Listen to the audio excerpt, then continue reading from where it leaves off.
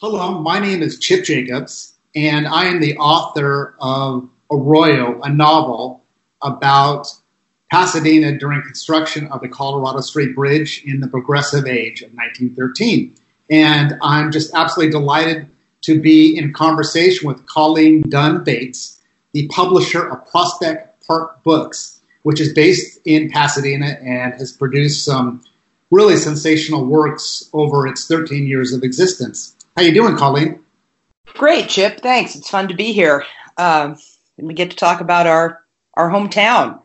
That's true. I guess I'm supposed to, I've been a resident of Pasadena for almost 28 years now. I'm a Los Angeles native, and I did found Prospect Park Books 13 years ago, right here in Pasadena with a book. First book was called, still is called, Hometown Pasadena. So, I do have, even though I was not born and raised here in Pasadena, like I believe you were, Chip, right? Weren't you born and raised here? I was. I'm a Huntington Hospital baby through and through. I'm St. Vincent's over in LA, so a few key miles away. But as you and I both know, there is something about being a true native born and raised here. So you're in a very special club in Pasadena, right? I definitely feel like that's the case.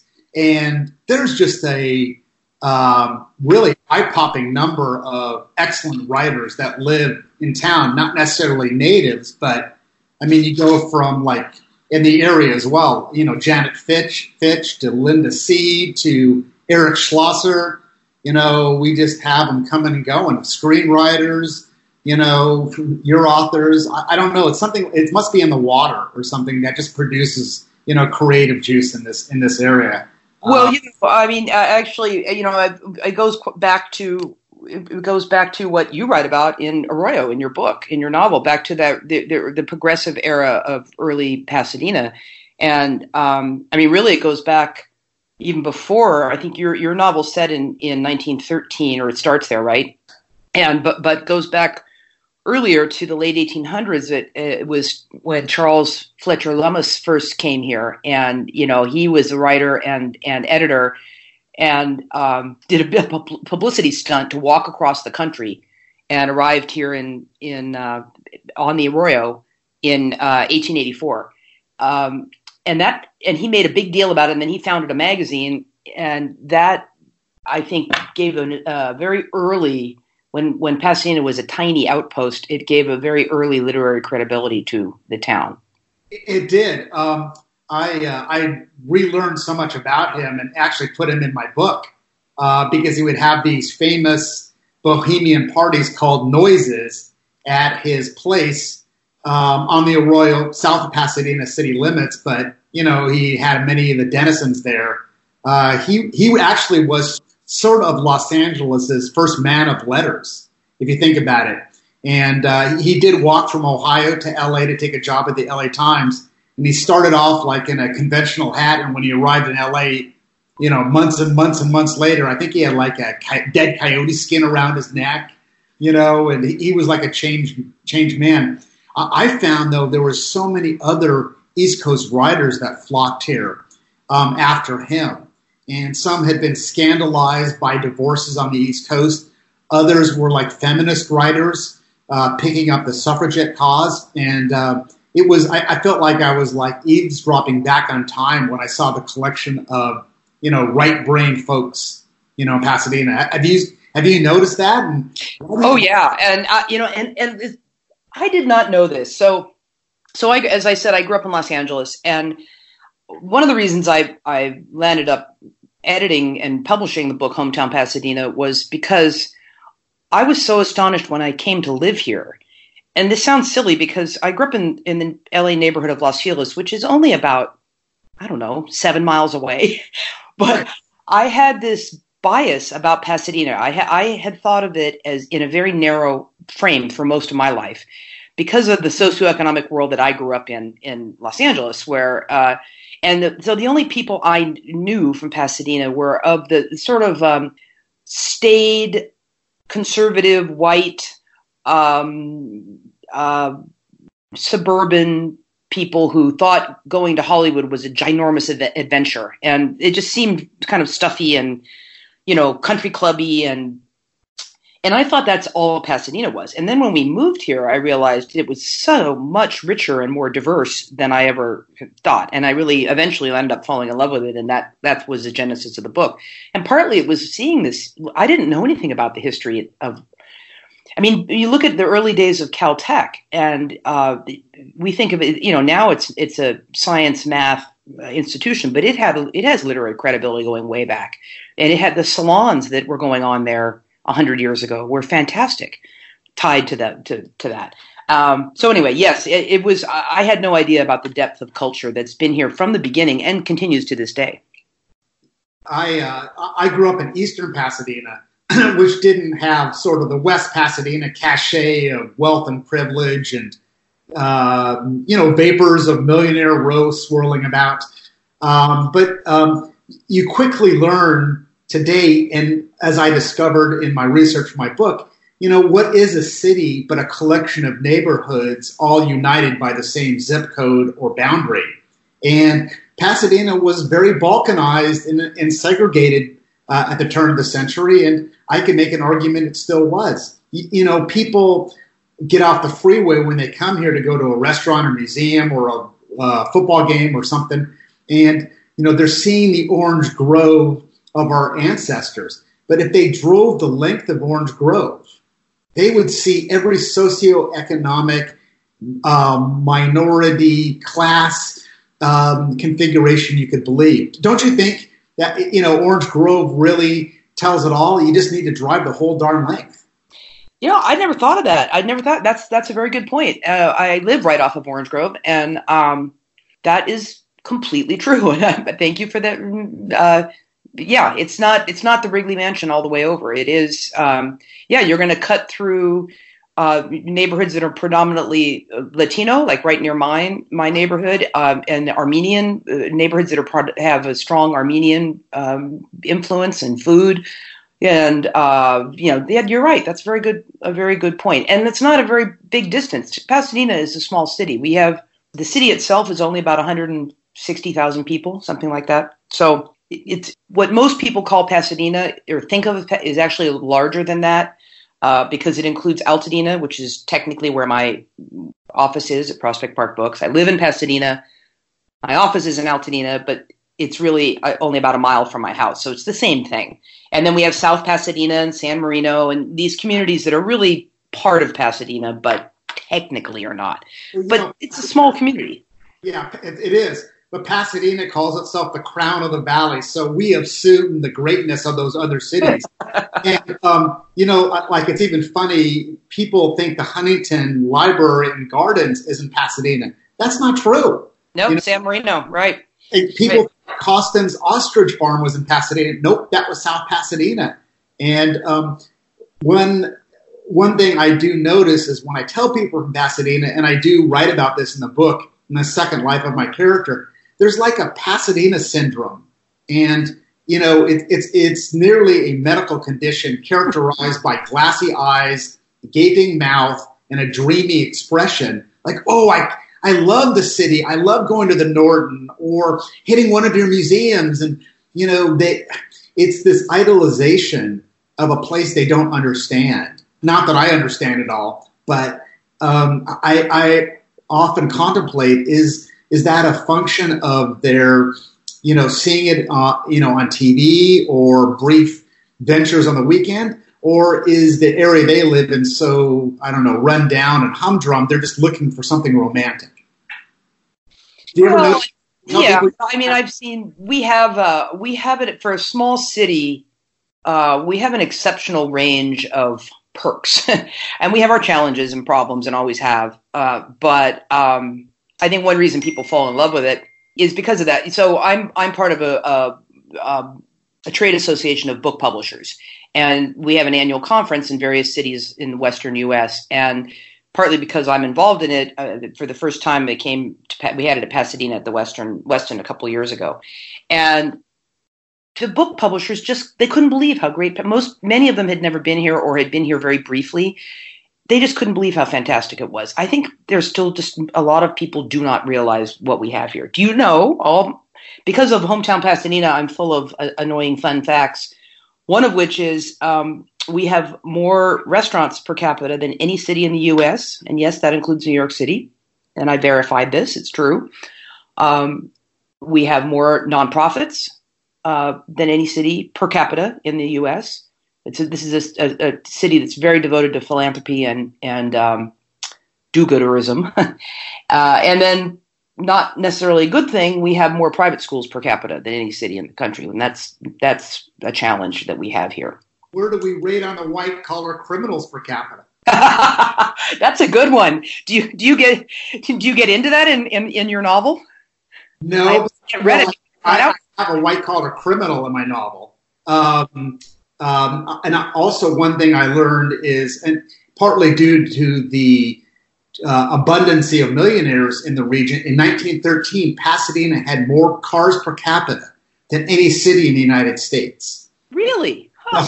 The Huntington Hotel was one of the first hotels that had a large dedicated garage. And there was like an area for chauffeurs to hang out and maybe even like sleep, in this garage, which is not exactly the healthiest thing to do amid all those car fumes.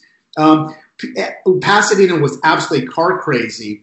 And I know that was it was one of the reasons there was so much pressure to get the Colorado Street Bridge constructed, because these people wanted to use their fancy Model Ts and limousines and brand new sleek, Bearcats. They wanted to drive and make Los Angeles a reasonable, distance away. And, that bridge not only added to Pasadena's area in what I think is a rather shady way, but it did link the two great valleys, if you think about it, of Southern California, the San Fernando Valley and the San Gabriel Valley. But people just love cars here, and they even turned a noun into a verb. They called it automobiling. So it's no wonder that bridge meant everything. So I want to know more about the bridge, because that's not something that I know as much about, obviously, as you do. And I know you've been fascinated with it for your whole life, probably. What made you want to set an entire novel around a bridge? That's an excellent question. I think the bridge is a metaphor for Pasadena. It's daring, it's eye-catching, it's original. It's also a product of vanity, secrets. It definitely reflects the influence on the wealthy, on its design. And, people don't realize, unless they really dig into the history, the bridge is lower than the grade of Colorado Boulevard. It used to be called Colorado Street. And even though the valley to the west is lower, the reason that it's suspected it's built down, maybe 30, 40 feet is because the wealthy didn't want to have their views impaired, right, on Millionaires Row towards the San Gabriel. So from the very beginning, this is a political bridge. And I first got interested when I was a teenager going to Flint Ridge Prep. I had just got my driver's license. We were drinking and partying in the under the arches of the adjacent Foothill Freeway Bridge, and I got into a car accident. And I remember looking at the back of my dad's Pontiac, crumpled pieces of the car on the ground, and I just stared up at this Colorado Street Bridge, and it just did spark a curiosity in me. And of course, we all know nobody calls it the Colorado Street Bridge; people call it Suicide Bridge. And this idea of writing about the bridge just kind of kept working and working on my psyche. And I did a freelance story as I was working on my smog book about the bridge in 2004, and it generated a lot of response, and I never expected it. It was just a historical dive into this construction accident during the building of the bridge that nobody talked about. And to be honest, it infuriated me. The city gave absolutely no recognition to the men that died, on that bridge. What it did is gave recognition to the contractor, to the council people called commissioners back then, to the Board of Trade. That was the proto-chamber of commerce. And like everything, I have to get angry to find a subject. So that's why. So you got mad. I did get mad on behalf of dead guys. And believe it or not, I actually found a relative of one of the men that was killed in this accident. She worked for the Pasadena Police Department, if you can believe it. Wow. Yes. You know, it's, I mean, just this morning in the local news this morning, there was yet another story about the bridge. I don't actually call it Suicide Bridge because I don't like to glamorize that. But sure. You know, as you know, it's been a big issue in the last year because of attempts to block people from jumping, because there's unfortunately been an increased number of suicides in the last couple of years. So and it's controversial because it is aesthetically a very beautiful, pleasing bridge, and so and historic, and how to put up blockades without ruining the visual lines, but yet helping save lives is a big challenge they're going through right now. And you just underscored one of the sub themes of my novel, which is this tension between beauty and prioritizing human beings. And so, which is it? Which way do you go? It took 25 years really for the city to do anything about the suicides off the bridge, and it took this spectacular, ghastly incident where a mother threw her baby over the side of the bridge and then jumped in an attempted murder-suicide for them to do anything, to put up any barriers. And the rumors were that Randolph Hearst even offered to pony up money for a barrier, and the city refused. And when I wrote the book, I didn't want to make it about suicide and death. What I wanted to do was explain and try to ask the question, is there a dark energy around this bridge because of the perception that was built with this perfect harmony, which is out of line with the truth? Did that somehow create, I don't know, a macabre alter persona for it? I mean, it's to live in Pasadena, don't you think, is to know somebody who's been affected by that bridge? Oh yeah, sure. Yes, I would, and it is a visual landmark and kind of a cultural one for everybody. So do you think, this is an interesting subject, do you think that an inanimate object can have a dark energy? Yes, I do. Do I think every object is? No, but I think there is something about this bridge, and as you know, all it takes is a few clicks of the keyboard, and you will find pages and pages about people that claim to have seen ghosts on the bridge or something paranormal.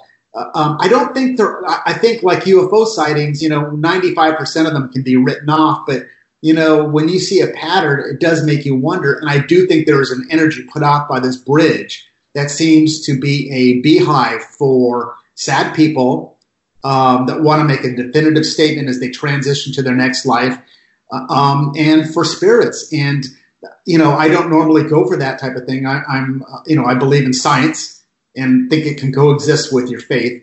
And I don't know, I think of the bridge as a very, benevolent kind of our concrete grand dame of Pasadena. But you can't deny there is a alter ego to it. And I don't know. What do you think? Do you think inanimate objects can have some human qualities or No, I don't really. I'm kind of a cold hard realist, but I do agree with you that it does affect, and especially the people who live around it and see it every day. One of my brothers and his family live on the San Rafael neighborhood, which is the neighborhood of old neighborhood just to the west of the bridge. The one that connects, the bridge connects the very western part of Pasadena, for people who don't know Pasadena, and right, the central part of the city. And so I know my niece was working for me for a little while ago. This was about 2 years ago, and she was living at home, and a young college graduate. And this was when there was that whole spate of people jumping. It was really disturbing for she was trying to find ways to not even drive there, because she had seen more than once, just on her, going out, somebody standing and with then police arriving and trying to talk somebody off of jumping. And so it was messing with her, If you see that and you're just in your own neighborhood, that's pretty intense. It is, and Colleen, it's such a sensitive subject, and I wrestled with how to bring in the suicide bridge element to an otherwise historical novel, right? I mean, when the bridge was being built, nobody was jumping off it. There were deaths from a construction accident, which, by the way, nobody was prosecuted for, fined, penalized, or otherwise shamed. So actually in the back part of my book, I do have my characters arguing whether it's, a moral and appropriate thing to be writing about this bridge in such a dark manner. In a way, I was kind of beating up myself for even bringing this up. That bridge has got a lot of secrets. If it wasn't for that bridge accident, Pasadena might not have had the western lands to which you just referred. It was called the San Rafael Heights and Linda Vista. That was an unincorporated area, and Los Angeles had its eye to grab it, right? But to be honest with you, and it is historical fact, the city used that bridge accident as a pretext to annex those acreage, which of course are worth, hundreds of millions of dollars today in property value. I live over there, so I couldn't believe it was sort of like the Game of Thrones back then, because everybody was trying to grab each other's territory. So the bridge, like I said, I just feel like it's a perfect metaphor for Pasadena. It all comes down to real estate, doesn't it? It always does. That is the point of the realm here.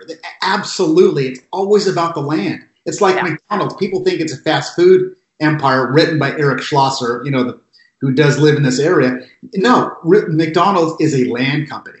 That's what it's about.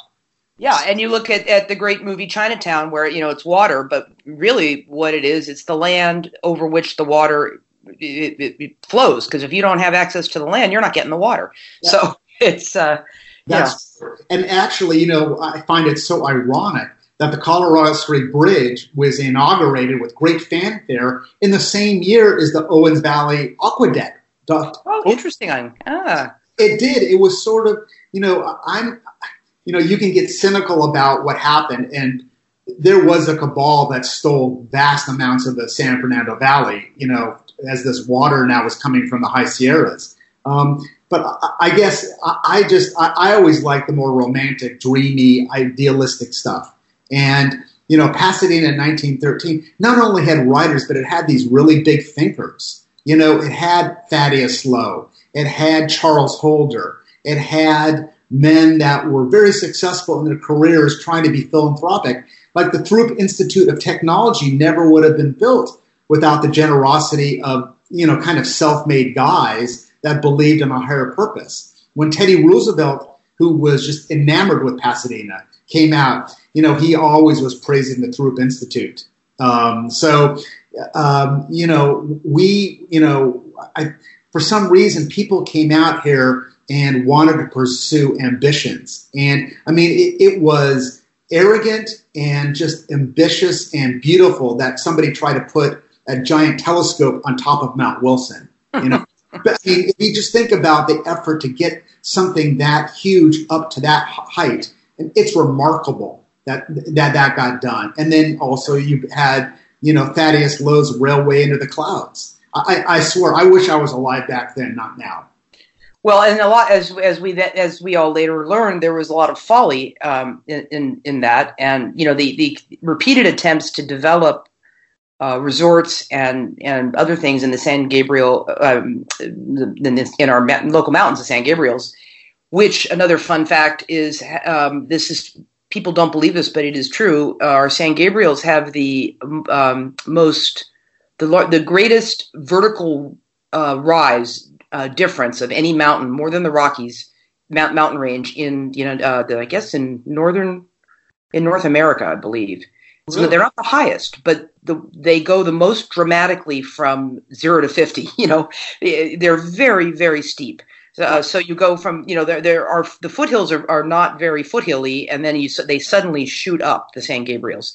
So building on them and developing the railways and the resort hotels that they did back then, none of which survived because, they would be wiped out and there'd be a heavy rainstorm would come and they'd get washed away. It's just too steep to handle anything. But they just kept trying and trying. So there was a determination, even in the face of disaster, to keep trying. There was. I also noticed this pattern, like with Thaddeus Lowe's Echo Mountain. They called it the White City in the Sky. I don't know if they would brand that today in the 2019 era, but using the word white. But it seems like what man created, Mother Nature often demolished. I mean, Thaddeus Lowe's beautiful dream was absolutely assaulted by fire, floods, lightning strikes, these weird elements that seem to conspire against it. It also happened to the Raymond Hotel, where it burned down in a flash on an Easter day and then was rebuilt with Myron Hunt's help. Other hotels and beautiful objects seem just to be incinerated. And yet, what happened? We generally rebuilt what, fire or flood took down. So we did have a resilience as well. Yeah, I would think so. Your character, your protagonist, is an inventor, right? So did you create him in the spirit of those early inventors in Pasadena and risk takers? Is that the idea? Absolutely. I did in 1913. Obviously electricity had been invented, Thomas Edison, and that was becoming its own kind of octopus corporation, just like Standard Oil that Upton Sinclair took on. But I wanted my protagonist to be a Pasadena homer in his first life, who was building something of an iconoclastic nature, which was a solar-powered lamp. And Pasadena actually had a lot of solar-powered water heaters on people's roofs back then. So they weren't fully buying into the electricity revolution. So I did want my character to be both, a patriot to his hometown, like I am, but, also going his own way. And so that's why I have solar power in there. And, he first works at Costin's Ostrich Farm, and Costin's was world famous not only because it was producing feathers, which any respectable woman had to put on them somewhere in a hat or a boa, but it had solar generated water pumps that were feeding these really stupid birds. 300-pound birds, they drank a lot of water and had a lot of needs. So Costin was its own sort of, revolutionary experiment in power. And all those things congealed in my mind.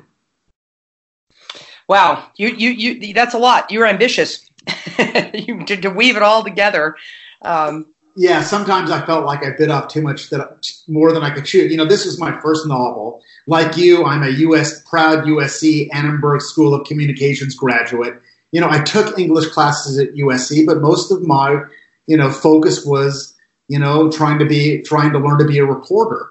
And even though I am a book nerd and read a lot, writing fiction, it's not easy. And it takes a lot of, it's more perspiration than inspiration, I would say. And so this book was like after my 7th or 8th draft. Yeah, I know you've been working on, and you're a well-published nonfiction author. You have, you're no stranger to being a published author. But this is why I'm like you. We both were journalism school, and this is why I have not written, because I come from being a writer. Before I started the publishing company, I was a writer. You were, and I still write about 100,000 words of emails a week. and along with cover copy and press releases and things like that. Right. But I attempted one time to write fiction because I was making a living as a writer and a nonfiction writer, a journalist, and it's so similar. Oh no, it's not. It was very hard, and I realized I didn't have what it takes. So yes. My novel for middle school kids is sitting in a drawer for where it will be for eternity. Well, so I admire you for taking this on. I know it's not easy. Well, I believe in reincarnation, as is reflected in my book. And so maybe you'll come back and discover that draft in an old desk you buy at a garage sale or something. Maybe. Yeah, except for it is printed out. It is actually printed out. I was going to say everything's digital now, but I would digitize that if I were you. You can borrow my scanner if you need it. It's really good. Yeah. I'm already working on my next novel. Well, yeah. So that was my question. Are you bitten by the bug? And are you going to stay in? Are you going to keep swimming in the Pasadena pool? Are you? No, I'm going to keep swimming in the Pasadena pool because there's so much to explore here, and I haven't really even dug into my old prep school experiences in La Cañada, into my days, in the foothills of Pasadena. And I am working on my next novel, which is based on a true story of a dying friend who came to help me craft an apology letter to the most bullied student at our old school. And it's going to have, like this book, Pasadena that you've never learned about. It's going to, involve Caltech. It's going to have insane asylums. It's going to have, it's going to be about this area, but it's fundamentally about relationships and the power and obligation of forgiveness. Because I do believe in that. So yeah, I'm working on two new projects at the same time, but my heart is in fiction now. And I think because of my smart ass personality and just my love of, creative writing, it's just where I want to go. And I think my mom, who was the one that encouraged my writing, wants to see me go well. And, I feel an obligation to honor, other people in my lineage that were artists. So I can't stop. What can I tell you? I just, the most powerful words are we and next. We can do this. What are you doing next? I'm already, thinking beyond the Colorado Strait Bridge as much as I love her. Well, I hope you give her at least a small cameo in the next one. Absolutely. Oh, how could I not? Yeah. Yeah. I mean, there's so many stories about that bridge, and like I said, in high school, we discovered it was unpatrolled by the police. You could clamber up into the adjoining bridge next to her, and you could make your voice echo. And there was we all love Led Zeppelin, and there's a Led Zeppelin song called The Crunge. And I couldn't put the lyrics into my book because of copyright threats. But in this song called The Crunge, Robert Plant bebops at the end as, has anybody seen that bridge? And so we used to co-opt that statement and said, yes, we found our bridge. It's the bridge. I'm dead serious. We would bring, we didn't have boom boxes back in the late 70s, but somebody would bring a tape recorder and we would blast this song. And I think that got into my consciousness, I swear, Colleen. I mean, have you had experiences like that where something from your childhood sparks creativity later? Oh yeah, and adolescence in particular, because it's such a profound. The one novel the novel I wrote, which one of my sisters at the time was a third grade teacher, and she read it to her class every year for years, and said they liked it, but but it was based on my experience of growing up in LA as a part of a big family, and I know nowadays kids. Big families are considered freakish. They're just not. But in the world I grew up in, which was a Catholic school world, it was my family of 6 kids was completely normal and actually very average, and not considered large at all. So I wrote something about, because that was such a profound thing for me growing up, and I thought it would be fun to do. And it was also set in Pasadena, just because I raised my own children here in Pasadena, and it's. But I think, yeah, you're right.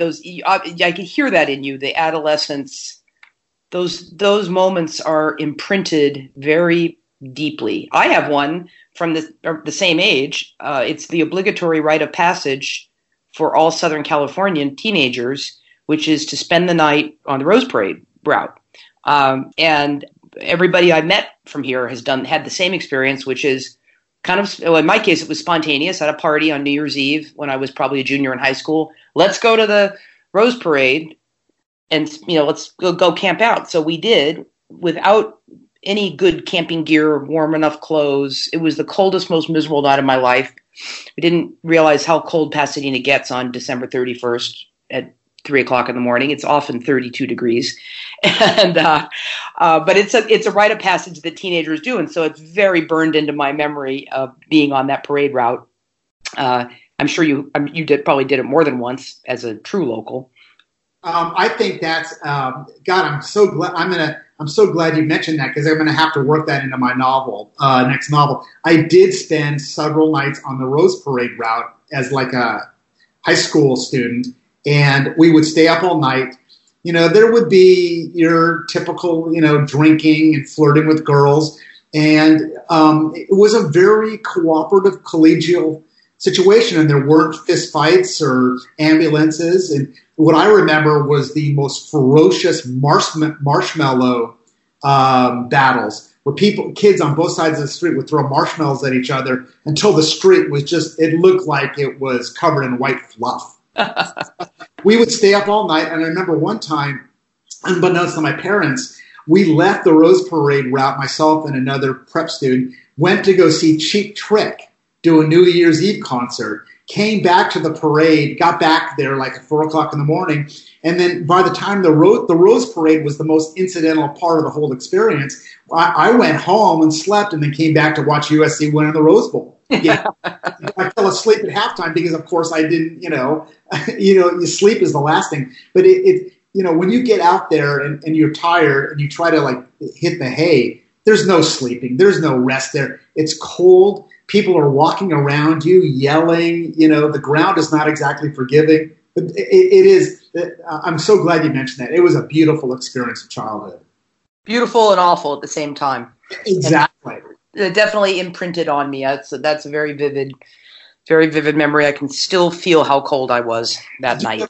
Did you ever? Remember, like there was places that sold hot chocolate. Did you ever get any of that? Or no, I only went the one time. Like I said, I grew up in LA. I was a world away, so I only went that one time, and I didn't go back to the Rose Parade until I had young children of my own and lived here. Even after we moved here, I didn't go. I'm really not the biggest Rose Parade fan, to be honest. What we used to do every year is from where I live in West Pasadena on the east flank of the Rose Bowl. We can walk down on New Year's Eve and watch the floats come up and get in position. And so that's what we would do instead of go to the parade. That's pretty fun.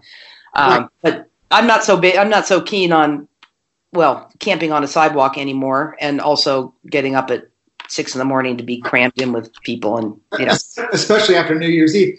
That brings up, I guess we're going to have to wrap up pretty soon, but that brings up something really interesting. In my book, I do have the Rose Parade in it, but in the second life of my character, I focus on the Doodah Parade because the Doodah Parade is like the insurgent institution in Pasadena. It's the anti-Rose Parade, where the Rose Parade is very wholesome, corporate sponsored, super well choreographed. The Doodah Parade is chaotic and somewhat inappropriate and super entertaining and funny. No, it's fantastic, and all the stories behind it. In our new edition of Hometown Pasadena, we have an interview with Tom Kotzen, who runs it now as part of Lightbringer, and he bought the rights to the parade for $1. Wow. Because the guy who started it. It was anarchy from the beginning, and the whole point was to be the opposite of what Pasadena is known for in terms of the Valley Hunt Club, which founded the original the real Rose Parade, where it's tradition and conservatism and yeah. But don't you? That is something I think is interesting. I feel like with the Rose Parade, the Rose Bowl, other landmarks. I feel like a Parisian, with a guest in town said, "Hey, isn't it just so spectacular to live by the Eiffel Tower?" Or somebody in Egypt near the pyramids, or somebody, in I don't know, San Francisco, let's go to Fisherman's Wharf. Natives become extremely cavalier about what everybody else thinks is so special, and to me. How many times can you go to the Rose Parade? And so I just, I just have to put on kind of a phony smile when people say, let's go visit this and that, because we grew up around these things and they just lost their glamour a bit. Wouldn't you say? Oh yeah. Yeah. Well, I know it's embarrassing. If you go to the Norton Simon Museum, for example, is one of the great small museums, not in the country, in the world. Art museums, that is. It's a jewel. And when you go there you'll find it's people from all around the world, Europeans galore, it's a major small museum and an important destination. And I think I lived I more or less pretty much can walk there. I don't think I went for like 10 years because you just take for granted, I'd do that tomorrow, I'll do that later. It's just right in our own backyard. We don't even think about it. So anytime it's when people come to town, then I go to the Norton Simon or the Gamble House or the Huntington and all those things. And but the Colorado Bridge, to bring it back to your bridge, that's our everyday life. That's something we see every single day, and that's a public icon. It's a public icon, and boy, I spent a lot of time on it writing my book and trying to look at little details, and I could edit my novel until the end of time, just brushing in scenery and sensory observations. The bridge, I feel like, is in terrible disrepair, just dirty. The old romantic lampposts are filthy. It looks like a forgotten queen, that needs a really good sprucing up. It makes me wonder when I go to visit somebody in some town with these landmarks, what's going through their mind when I said, "Hey, let's go check out, the Empire State Building," and people are, thinking, "Oh, great, got to go back there again." Yeah, yeah. Nonetheless, it's I have this burning desire in me to make my hometown proud, and I don't know why. My grandparents first came to this area in 1920. They lived in Sierra Madre in 1920, and so I feel like the ghosts of them are looking over my shoulder. Yeah. Yes, I hear you. I can hardly go anywhere without running into some distant relative because mine goes back to the mid 1800s so not here in Pasadena, but in Southern California. So we're everywhere. By the way, Colleen, just to wrap up, you did something pretty notable. You started a publishing house in Pasadena. You have the Colorado Street Bridge on the logo. Yes, yes, we do. Yes, That's right. Yes, yeah. So you part of the Concrete Queen has infiltrated you, and I think it's fantastic. Oh, thank you. It's worthwhile that Pasadena has a publisher here. It's a Pasadena folly, but it had to be done. So I did it, and the first book I published, Hometown Pasadena, had now it's in a third edition, but back then the first edition had on the cover a painting. One of our many outstanding artists here in Pasadena. We also have a very strong fine arts culture. Is Kenton Nelson, and I was fortunate enough to get his permission to use one of his bridge paintings. He's done a number of paintings involving the Colorado Bridge. So the cover of that book has one of his bridge paintings, and that we used that painting as the sort of model for a logo. So that's where my bridge logo came from. Well, I think it's iconic because the rose, after being used 50,000 times by different organizations, becomes a little blasé. We might as well give the Beaux Arts designers some love by having the bridge, used. So What are some of the things you're most excited about coming out of the publishing house in the next year? It's hard to give. I don't want to neglect any of my babies, but the one that's the most germane to what we're talking about is coming out in the spring, next spring, and you're actually in the book. It's called Read Me Los Angeles, Exploring LA's Book Culture, and it's a celebration of everything book related in Los Angeles. So I'm really excited about that because in much of the country, especially New York, and I think even San Francisco, thinks that LA does not have a book culture, that we're all about entertainment industry, and that is not true. We have a very vibrant book culture. We have a stronger independent bookstore scene than New York has, for example, because the rents in New York have made having bookstores in Manhattan not very viable anymore. We have excellent bookstores. We have a huge number of very, very talented writers in the greater LA area, which of course includes Pasadena. And we have a great both history of wonderful writers. So anyway, I'm really excited about that. And I think that's going to be a lot of fun. Wait, Colleen, people in New York and the East Coast make mistakes in their perceptions of Los Angeles? Well, never the New York Times. They always get it right, don't they?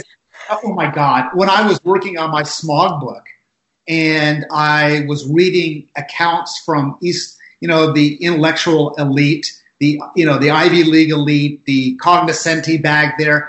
I mean, it was appalling to see what they were saying about Los Angeles. And they were almost implying that Los Angeles deserved air pollution because we're such a vain, hollow conception. Actually, Charles Holder, who co-founded the Rose Parade, he made a famous quote about this event saying, while people in the East are freezing and shivering, something to this effect, we have gorgeous weather and a cathartic climate. Let's celebrate it. And part of it was to poke that misperception of Los Angeles on the East right in the eye. So Charles Holder did give it to him. And I thought it was very funny. So anyway, well, good luck to that book. It sounds fantastic. Keep up the great work. And, we'll see you on the literary husting. Colleen Dunn Bates, there. Thank you for your time, and keep writing and pull that novel out of the desk. All right. Thank you. Thanks for the inspiration, Chip. Good talking to you.